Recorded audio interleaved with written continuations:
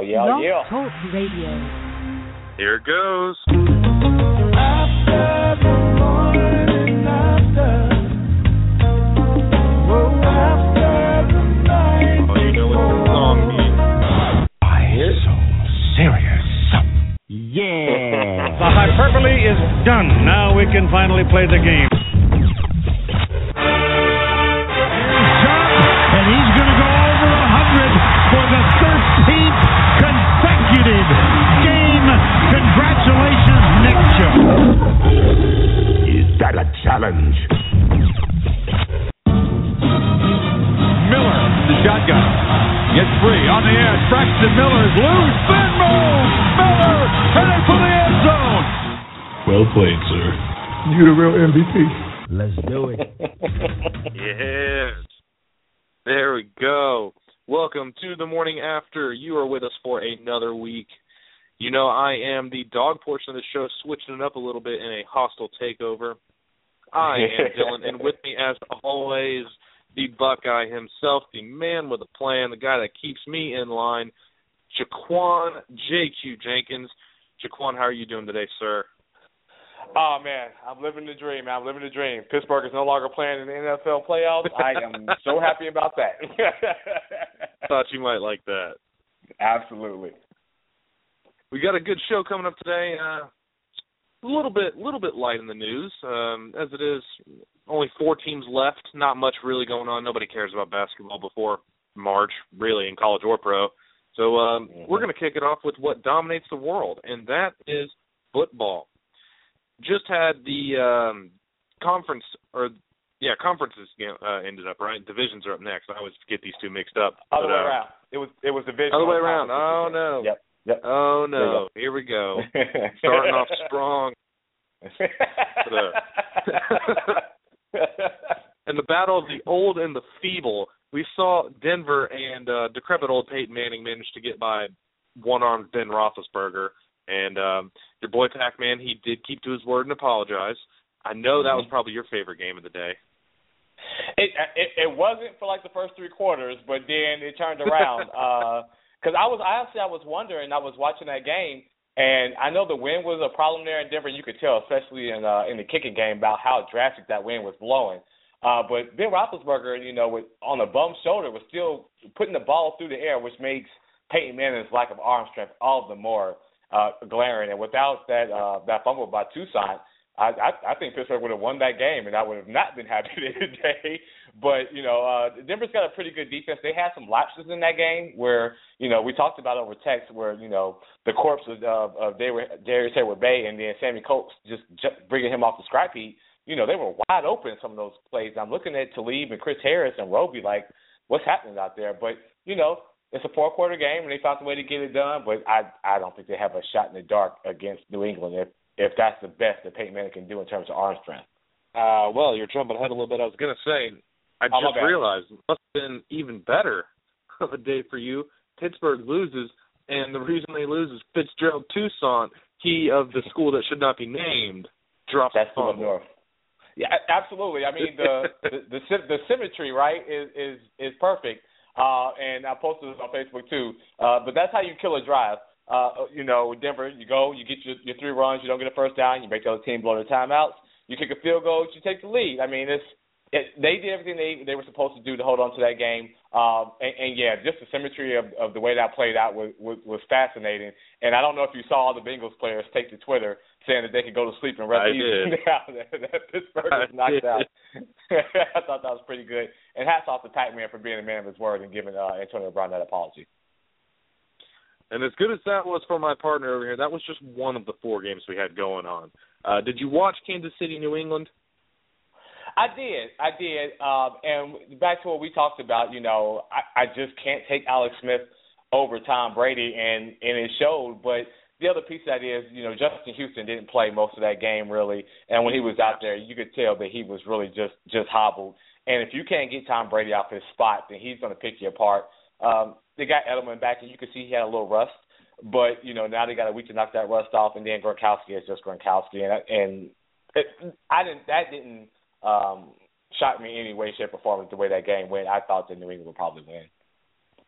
I was shocked at how close Kansas City kept it for the majority of that game, to tell you the truth.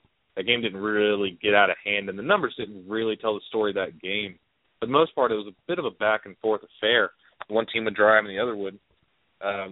But Brady and Gronk, I mean, those were the two number one players on the field, and you said it, and it really just goes to show how important Justin Houston is to the Kansas City defense, because at this point, Tamaha Ali is just a specter. He is just a ghost. Yeah, you really need him there. And it's going to be interesting for them in that offseason. We talked about some of those acquisitions that the Falcons should get, having Derek Johnson and I think Justin Houston are both going to be free agents. And in that game also, it's a difference between field goals and touchdowns in the beginning. New England was able to get in the end zone, and Kansas City wasn't. And, instead of being 14-14, it was 14-6. But can you tell me what your boy Andy Reid was doing? Because that, hurry-up drive to try to get a quick touchdown and get the ball back, that took like 6 minutes. It was like 12 plays, 6-minute drive to get in the end zone. I was sitting like, Andy Reid, dude, what are you doing? That is not a hurry-up offense. He ran that like that was the first quarter. That's a hurry-up for Andy Reid. Have you seen that guy? I'm surprised he can actually call a play in there without taking a breath. Have you ever heard him do an interview?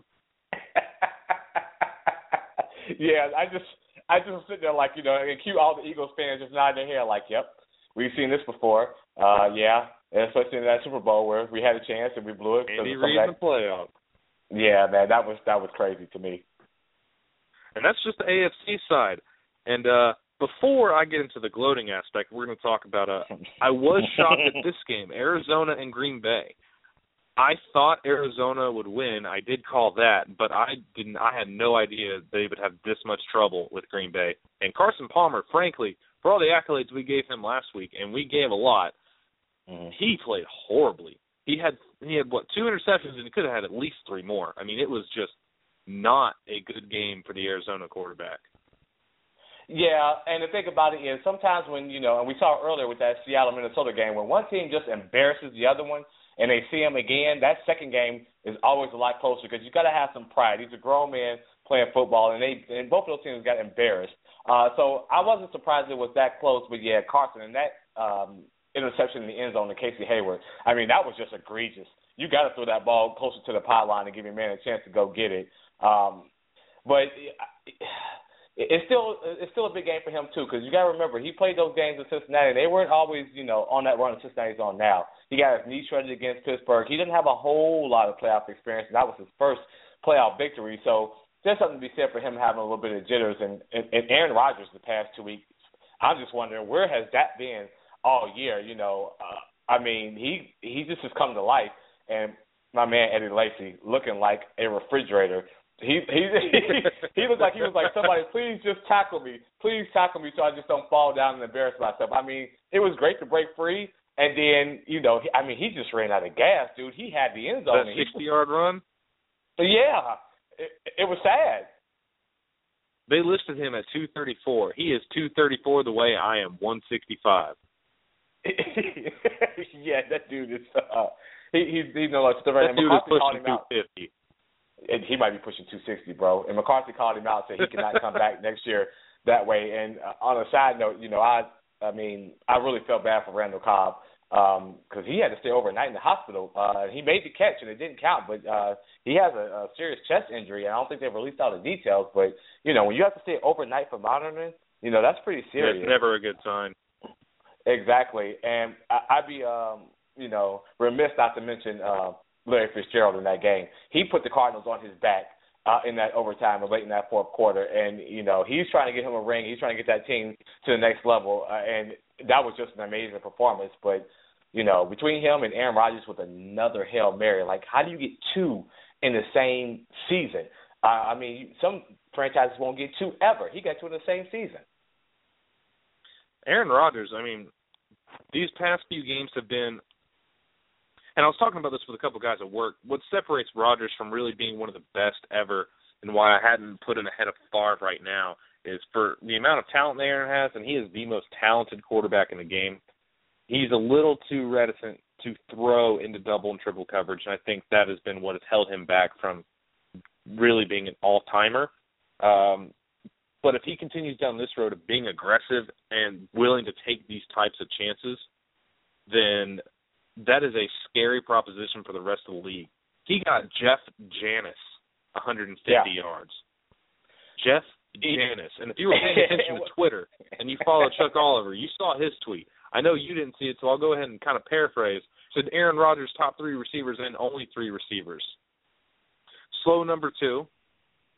Hobble James Jones, no foot, and Whitey McBackup.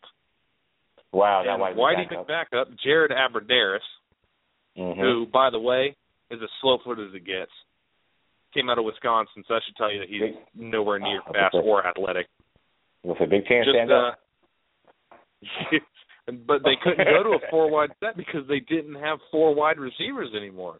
I mean, it's unbelievable just how unprepared they were in the eventuality that some of their receivers could get hurt. Coming into the season with 5 receivers, I mean, come on. Yeah, and then you get Devontae Adams. But the thing about that is Ty Montgomery got hurt earlier in the year, and then Devontae Adams gets hurt the week before last, and then you lose Cobb basically in the first quarter to that. That's just a freak accident to hurt your chest falling like that. I can see, like losing your wind and going to the sideline and recuperate, but having to go to the hospital overnight. I mean, I hear you, but how can you really see that coming? You know what I mean, on that first drive? But you got to have somebody there in the backup because this is still tackle football, and people get hurt. That's what your practice squad is for. Yeah, agreed.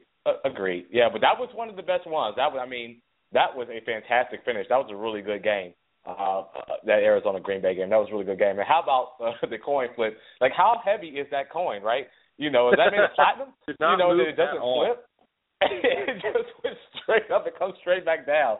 But I do like the fact that the rest, it doesn't say in the rule book that you have to flip it again.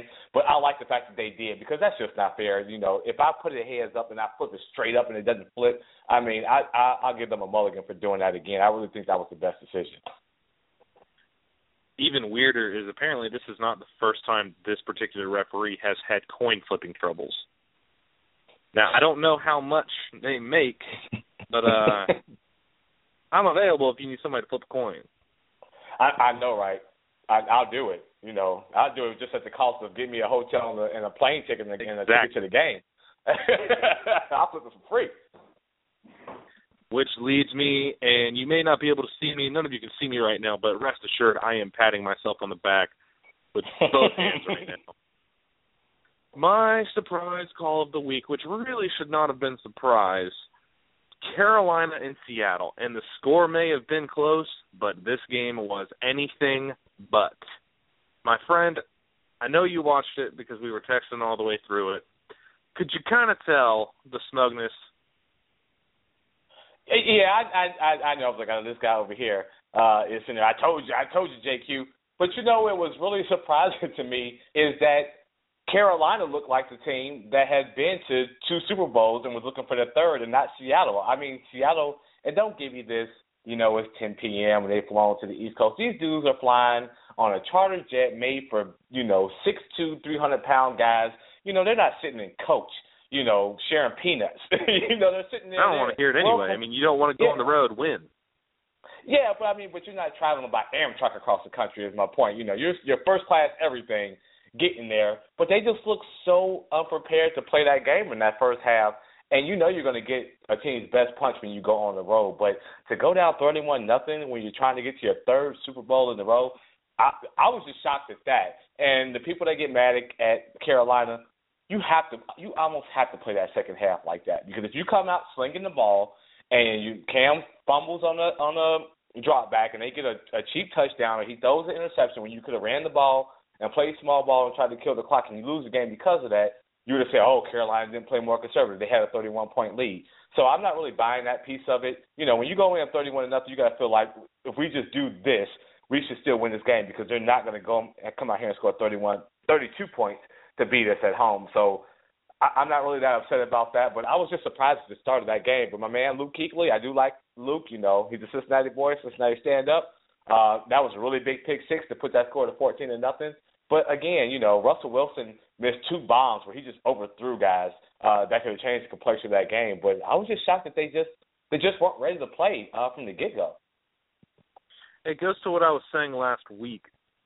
Seattle was overrated coming into this game. People were looking at Seattle coming in, they've been to the last two, and for some reason Seattle has this aura of they can't lose, despite the contrary, and the fact that they didn't win their division and that they would have had no chance against Arizona to begin with. This was a team that, it's almost like the Patriots aura, where people are going to pick them just because of the name recognition. I mean, this team was Russell Wilson and who else? I mean, there's nobody else. Cam Chancellor can't cover tight ends. Yeah. That doesn't bother Cam Newton because all he throws to is the tight end. He doesn't have to really face a Legion of Boom. He just has to have Greg Olsen win his one-on-one against Cam Chancellor. And that's one of these things with Seattle. I don't think that they match up well against Carolina if they were fully healthy, if Jimmy Graham and Marshawn were there, which, by the way, this could be the last time not only that you see Marshawn in Seattle, but this may be the last time you see Marshawn, period. There are rumblings, and last season he was very close to retiring. This year, there's no way he's back in Seattle at that cap cost. So this could now be the Thomas Rawls show in the backfield in Seattle. Yeah, and I think they have to, right? Because I don't know if I wouldn't redo Cam Chancellor's contract because that's a bad precedent to set. He's got 2 years left on it. And like you said, he's been atrocious against the tight end this year between Greg Olsen and Tyler Eifert and a couple other guys. They have just roasted him. But outside of that as well, Philly Brown got loose on Sherman a couple of times. I was really shocked at that. And you got to start paying guys because, I mean, Michael Bennett is one of their few just disruptors on that defensive line. He's going to need a new contract. So you can't give Lynch that kind of money at his age. And I do like what I saw out of Thomas Rawls. And we talked about it. They devalued the running back position in terms of the draft, but that's one of the easiest positions to replace is running back. And you can't give Marshawn Lynch because he's got so much wear and tear on his body at this point. But somebody's going to give him a check. And I think he's going to play. I really do. I don't know if he wants to. I think he's got more pride about it than people think. He's not going to go out like that because that was just a bad showing. And he really couldn't do a whole lot because they got down so early. And Fred Jackson is going to be their passing back, so he got a lot more playing time than Marshawn did. But oh man, again, I was just shocked at it. You know, I'm generally going to go with the team with the best quarterback or the team with the best, playoff experience on their roster, and that's what led me to Seattle, and they just came out like they didn't even know, like, we got a game today? What? Oh, where my shoulder pads? Oh, let's go play then. Like they didn't even know they were, they didn't like they were playing. So that was more shocking to me. It's not that I didn't think Carolina could beat them. It was more that Seattle just came out so incredibly flat. And I totally agree. I think Marshawn is done in Seattle for sure, especially with that cap cost. He's going to have to come back at a much reduced salary, and I just don't think he's going to.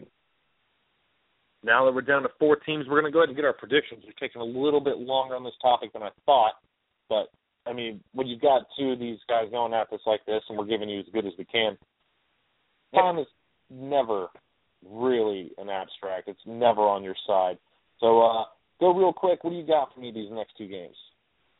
I'm going to go back to what happened in the wild card round. Just to be quick, I'm going to go with the road teams. We talked about Peyton Manning and his noodle arm. I just don't think that's going to get it done against New England, especially if the weather is any kind of bad or like it was this past week. I got New England.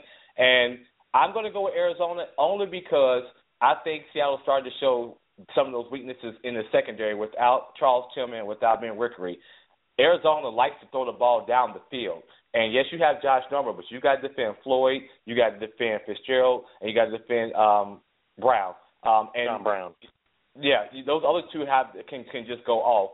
And then you also have lost Jared Allen with a broken foot. I mean, doubtful. He's out. You're not playing the next week with a broken foot. So now you weakened the pass rush, and you already got depleted secondary against a team that likes to go down the field. I like Arizona. I'm not surprised you picked that. I agree with you on New England. Really, Brady doesn't have a good record against Peyton the last season, and he's not particularly good on the road the last 4 years. But this isn't the Peyton Manning that you're used to seeing. And with Chris Harris being hurt, it's going to be a keep to leave on an island. I'm not sure if Bradley Roby is ready to kind of step up. If he's going to, it'll be against New England because they don't have a real distinct number 2 outside of Gronk. But I don't know who they're going to put to cover Gronk. I don't think Von Miller can really cover him. He's not a drop back type of linebacker. DeMarcus Ware isn't a drop back backer. Danny Trevathan isn't fast enough. Brandon Marshall's fast enough, but he's not strong enough. So I think New England pulls that one out. But I'm going to stick with Carolina going all the way through.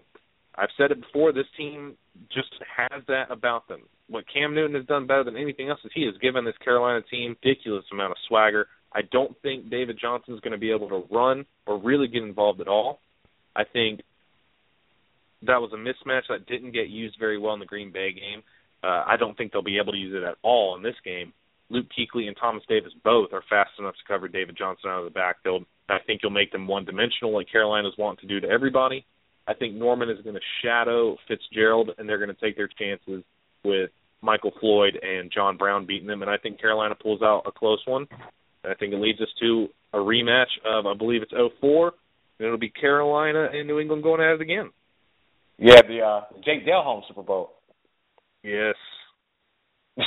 Delhomme. But moving on quick, we got to move along here to our next topic. Just a little bit of the draft news coming out. I don't know how close you've been paying attention to this. I was getting ready to say what a star-studded class this was and how down the SEC could potentially be this year. Well, lo and behold, just about every big-name SEC player who has eligibility decided he's coming back. I mean, if this doesn't give you and change that Saban mindset that people have, I don't know what will. You have Jonathan Allen, O.J. Howard, Reuben Foster, all coming back. Because Eddie Jackson as well, by the way, who had soared his draft stock up into at least the third round, more likely the second round if he had a good combine. They all want to come back, and the reason I believe, and it has to be the reason, is they want to be on that team where Saban finally moves ahead of Bear. And you throw that in with Kendall Beckwith from LSU, who was going to be at the very least a top 42 pick, and Tre'Davious White from LSU, who was looked at as being a top half of the first rounder, all coming back. The SEC West had a chance to be down. It looks like it's going to be even better than it was this year. Yeah, I saw that, and especially from the Alabama players, I said, "Wow, you won a national championship." And I don't know if O.J. Howard's stock could go any higher. I mean, they didn't use him as much as I thought they should use him, but that game he had, the championship game, I mean, like you said, that goes to the culture that Nick Saban has produced there in Tuscaloosa. Because, again, I don't know what else he could do, and it's only going to come back a little bit unless he just balls out next year. But you mentioned the SEC, but also the Big Ten. Jake Butt from Michigan is an outstanding tight end who I thought was a lock to go ahead and go, and he's coming back to be part of the Harbaugh revival. And then you got Desmond King, who's one of the good cornerbacks, who would have been probably second round at worst, maybe, from Iowa coming back. So it's impressive to me, these guys, and I like it because you can't get these years back, right? You're going to always be getting older, but you can get these years back when you're playing and you have this atmosphere, this college atmosphere where you have that school on the front of your shirt. So I take my hats off to them, and plus, it's a much bigger policy now to put the insurance on yourself, right, in case you get hurt to get some of that money back. So, they don't lose. Only your Ohio State players have done this.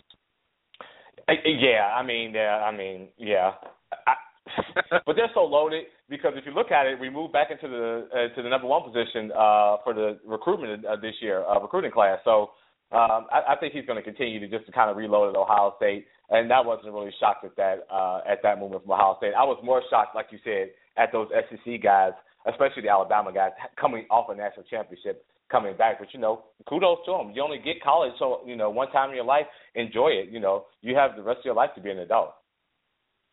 Speaking of Bama, Ohio State, and Michigan, one thing they all have in common is high-profile, quote-unquote, great coaches. And with all these players coming back, it just leads me to buy into that more. So what I want to get from you now is we're at an unprecedented era of college football where it seems just about every team has at least a good coach. Coaching is so far ahead of where it was even 10 years ago that it's unbelievable. The parity in college is second to none in really any sport. So real quick, why don't you rattle me off your top 5 coaches?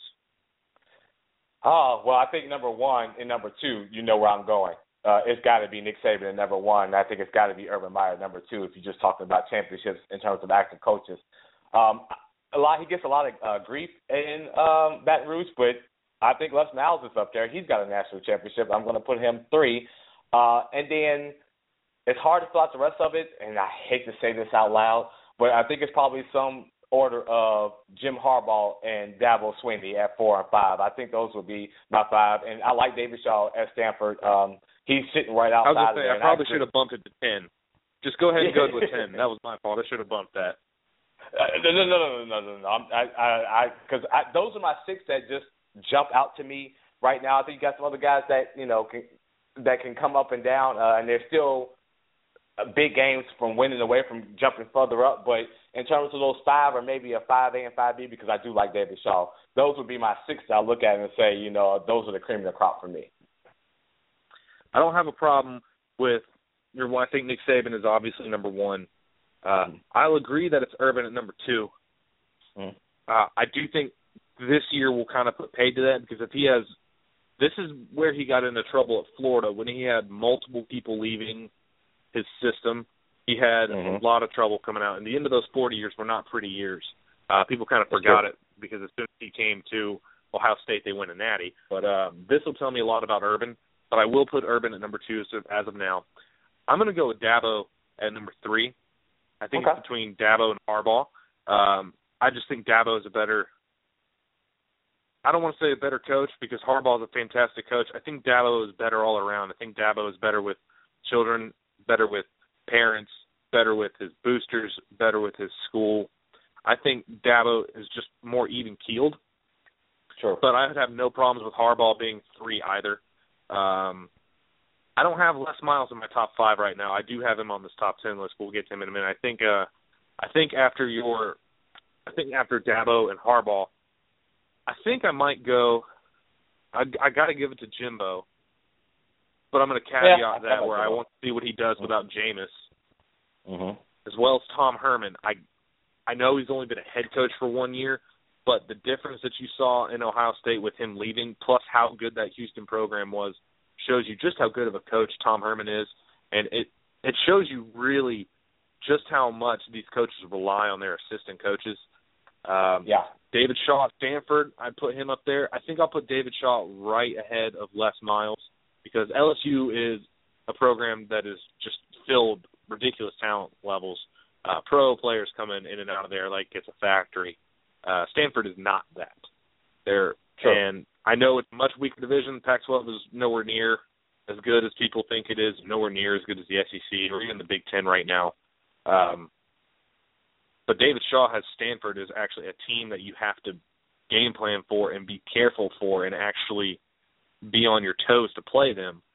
And I think I'll round it out with Mark D'Antonio over at Michigan State. I know they never seem to win the big one.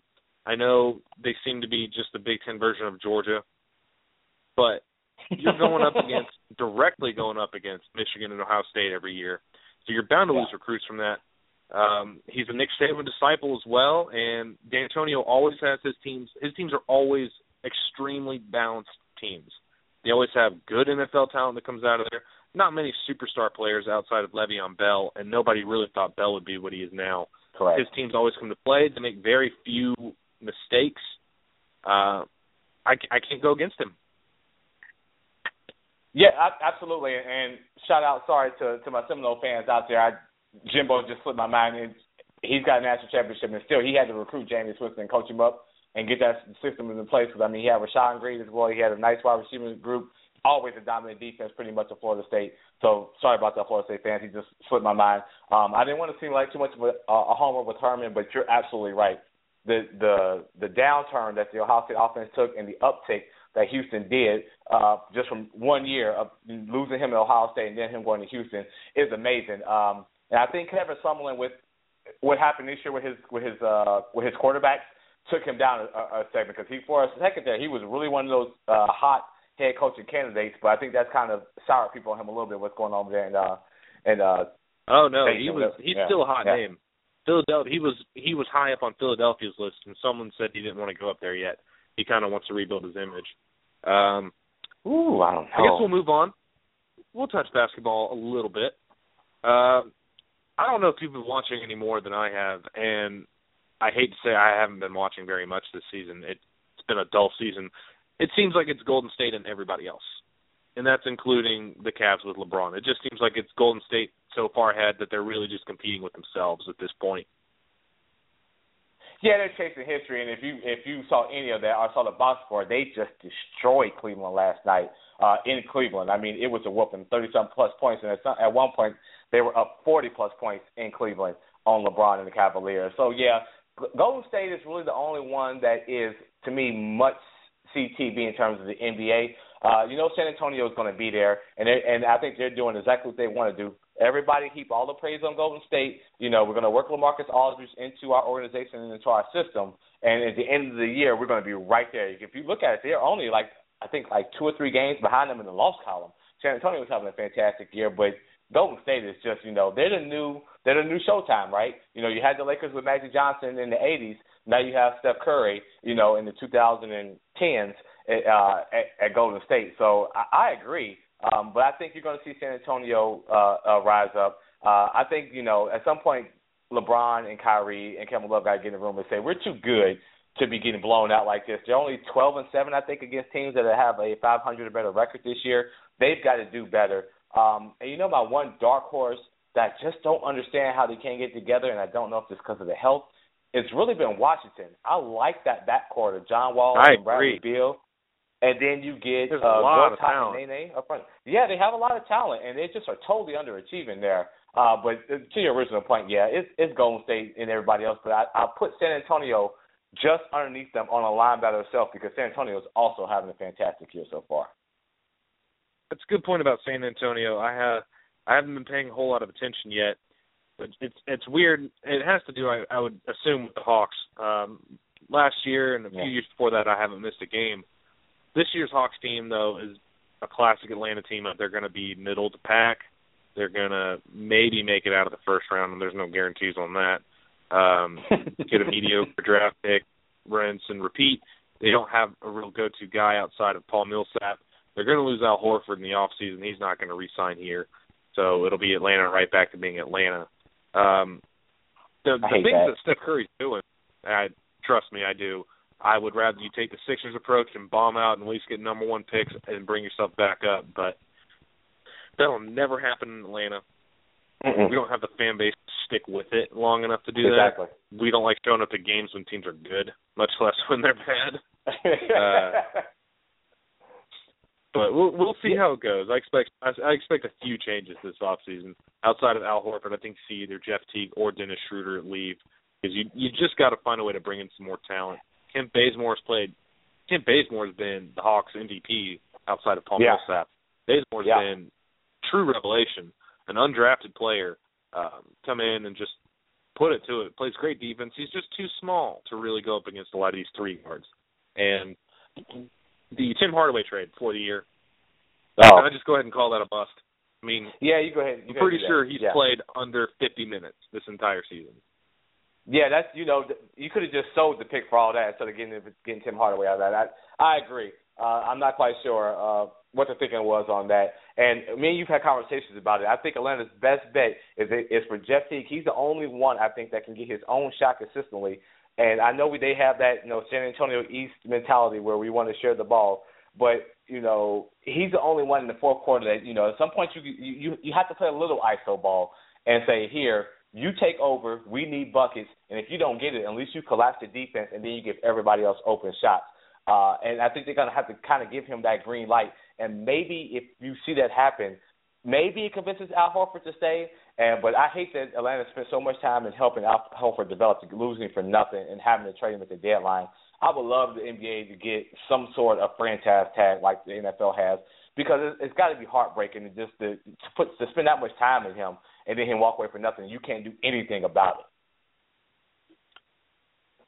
That's all well and good to model yourself after San Antonio and to be San Antonio East, quote unquote, except for one teeny tiny problem. They have Tim Duncan. You don't have Tim Duncan. Having Tim Duncan is what allows them to play that style, because at any point in time, maybe not now in his later years, but at any point in time over the past 15 or so seasons, when all else failed, you could just give him the ball down low and let him work against somebody, or give it to him at about 18 feet and let him bank a shot in, and he could go in and he could do that for you.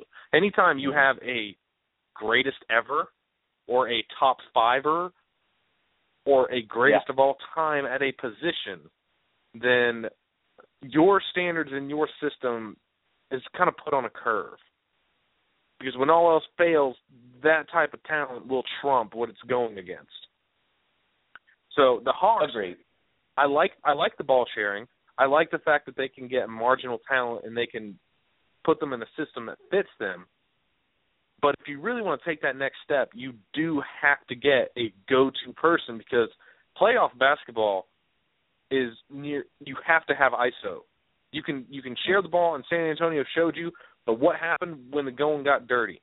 They went to Tim Duncan or they went to Kawhi Leonard, and those two won their individual matchups. Somebody has to win their individual matchup if you are going to win in the playoffs. And if you're not going to win in the playoffs, there is no point to even making the playoffs the way the NBA is set up right now. Totally agree with all those points. This kind of gets me to the next point. It's a little bit of a sad moment. This will be the last one we touch on before any of our rants. Everybody knows this is Kobe's last year. He started off horribly. He's still not the Kobe everybody knows. But as far as final seasons and coming off a devastating injury, it's not as bad as some of the others. This isn't as bad as Jordan with the Wizards. This wasn't as bad as Magic's final year. He's having an okay season. It's still way too much money, and it's taking time away from developing Lakers. But for Kobe's going out farewell tour, I'm a little shocked. He's sharing the ball at a career high rate, by the way. He's never passed as much as he does right now. It doesn't look like he's going to get in now, but would you elect Kobe and let him start one more All-Star game? Yeah, well, the thing about it is he's sharing because he just can't get to his spots anymore. It's part of the reason. Nobody's buying that double and triple pump fake. They know he can't jump. So he's got to share the ball or he's going to get embarrassed. I think a piece of me says yeah and a piece of me says no, because I'm a Lakers fan. So that's my team. I think if the fans vote him in, he should get to play. And he's probably not going to play a whole lot of minutes anyway, because I don't think his Achilles right now is going to allow that to happen. I think it kind of reminds me of, Cal Ripken. A little different sport, but, if they vote him in, he should get to play. And that's what happens when you open up the voting to the fans. But I also think that if the coaches get a vote, they may put him in because everybody wants to see him play one more All-Star game. But I'd hate to bump somebody who's having a fantastic first half of the NBA season to not get in for a Kobe farewell tour. Maybe if you get, tweak the rules a little bit where you get one kind of exception spot for this kind of situation, so you put him in, but you don't take it away from somebody that's also deserving in terms of actual numbers and not a lifetime achievement award kind of piece, then yeah. But me personally, I would love to see it, but I would hate for somebody having a great year to get bumped because of it. You see, I'm kind of going the opposite direction. I've never really been a huge Kobe fan. I respected his game. I mean, he's one of the greatest players of all time. He's a short list two-guard of all time behind only Michael. And I think he's the closest you'll ever see to Michael's style of play. The comparisons between LeBron and Michael make no sense, but Michael and Kobe, that's about where it's at. But I would let Kobe start. I mean, the All-Star game in the NFL means less than nothing. I mean, there's no sort of real importance placed on it. There's no defense played. It's basically just a showcase where they all just kind of stand around and do some dunks. I mean, a couple of years ago, we saw Brandon Jennings and Steph Curry just randomly go and shake dudes down and double dribble 3 or 4 times, but nobody really cares. It's all about entertainment, and it's just kind of a show. It's like, hey, here you go. So I would love to see Kobe get one last start in it, just to kind of let him go out on top, and hopefully so he doesn't get that itch to come back. I would do it. I don't think you lose anything from it, and I don't think the NBA really loses anything from it either. No, agreed. And he's not going to come back. He's done. But the only piece about it is that person that gets bumped because of him that's having it, that also goes into your contract, right? You say I was an all-star, and you put that into that, you get a little bit more money, where it should probably maybe be deserved, where Kobe's already made, $1 gazillion. So that's my only point about it. I would love to see it, but I would hate to have somebody else be affected by it because it's just more than that. You're right. It is basically a showcase just, for everybody to go ooh and ah, and then it maybe gets a little serious in the fourth quarter when, people start playing for the difference in the win or lose or money share. But, that guy that gets bumped and can't take that all-star, put on his, resume for his next contract, that affects him more so than it would Kobe. That's my only reason for it. But totally agree. Would love to see Kobe play one more. That brings us to the end. We are just at our rant time. JQ, why don't you start us off here, buddy? What's got you burning? Well, I've had a week to kind of sit back and let the foolishness wash over me that happened in that Cincinnati Pittsburgh game. But honestly, I'm still there in terms of Marvin Lewis. I'm looking at saying, in what other NFL city can you be 0-7 in the playoffs and still keep your job? There is no other NFL city where that happens except for Cincinnati, and the reason being is because they're so scared of going back to being the Bungles and being 3-13 that they are accepting mediocrity. All right, I can get to the playoffs and being one of those last teams standing, even though we all know we don't have a shot in the dark because our coach is terrible and he's going to burn 2 timeouts in the first and third quarter anyway. Gets me to the point where I am now. And where you were with Georgia and Mark Richt. Let's stop accepting mediocrity, fear of sliding back down the scale. You know what I mean? Let's push to get over that hump. You have the talent, and just because we're a smaller market team doesn't mean it can't happen. Green Bay has titles. Green Bay's a small market team. You can do it, but you got to put the time in and get the right people in the organization and be positioned correctly. I mean, how many losses does it take in the playoffs before you say this guy's not the guy? 10, 11, 12? I mean, these are precious times. There are a lot of executives that have said that the Bengals roster is one of the most talented in the NFL, and you're doing nothing with it. Come on, Mike Brown. Let's stop going to status quo. Come on, Bengals fans. If you stop going to it and you stop supporting it, they'll make the change. If not now, when? Good stuff, my friend. I'm going to switch it up. Rants don't always have to be negative. I'm going to end on a positive note today. Hey, there you go. Damian Lillard, and actually I got to thank you for showing me this. Damian Lillard, not just one of my favorite point guards in the game, not just a fantastic baseball player, this dude can flow. And when I tell you he can flow, I mean it. He's better than at least half of what you're going to hear on the radio these days. And this song that he did with, I believe the name is Paul Ray, that he just put it out. It's an incredible song, one. And the incredible positive message was really not something I was expecting to see out of an inner city kid and an NBA player. If you catch my meaning, they're not always, the most enlightened of the bunch. I don't expect any sports figure to really kind of be the most dialed in person off the field. But Damian Lillard, all I have to say is I am wildly impressed and even more of a fan now. And as we go out tonight, I'm actually going to play this song as we go out. I don't have anything else. Jaquan, always a pleasure, my friend. Yes, we'll do this again next week as we let Dame's Bars kind of play us out. If you want to look it up on YouTube, he's under Dame Dollar. I forget the name of the song, but I'm sure they'll say it. I think it's Bigger Than Us. Yes, sir. You're right. Enjoy it, folks. Have a good night. We'll see you next week, 6 o'clock. Another tense night in Ferguson, Missouri, with police in riot gear firing stun grenades and tear gas in a chaotic scene. Dozens of people were arrested overnight, some 31 arrests. The curfew was lifted, replaced by new rules prohibiting protesters from congregating, as protesters demand justice for the unarmed teenager fatally shot by police 10 days ago. National Guard troops also patrolling the streets.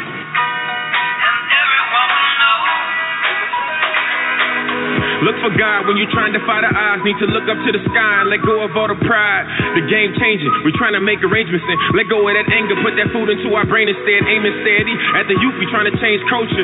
New leaders, we ain't coming from that same holster. Been in that heat of the moment. We from that same toaster. Emotions rolling. Just know I've been on that same coaster. That same heavyweight to carry up to heaven's gates. Know that heat rise. The devil gotta levitate. We elevate.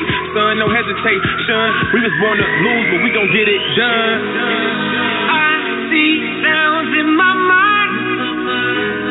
I hear colors as I go.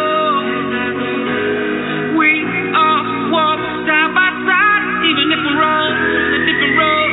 I know this is something bigger than us.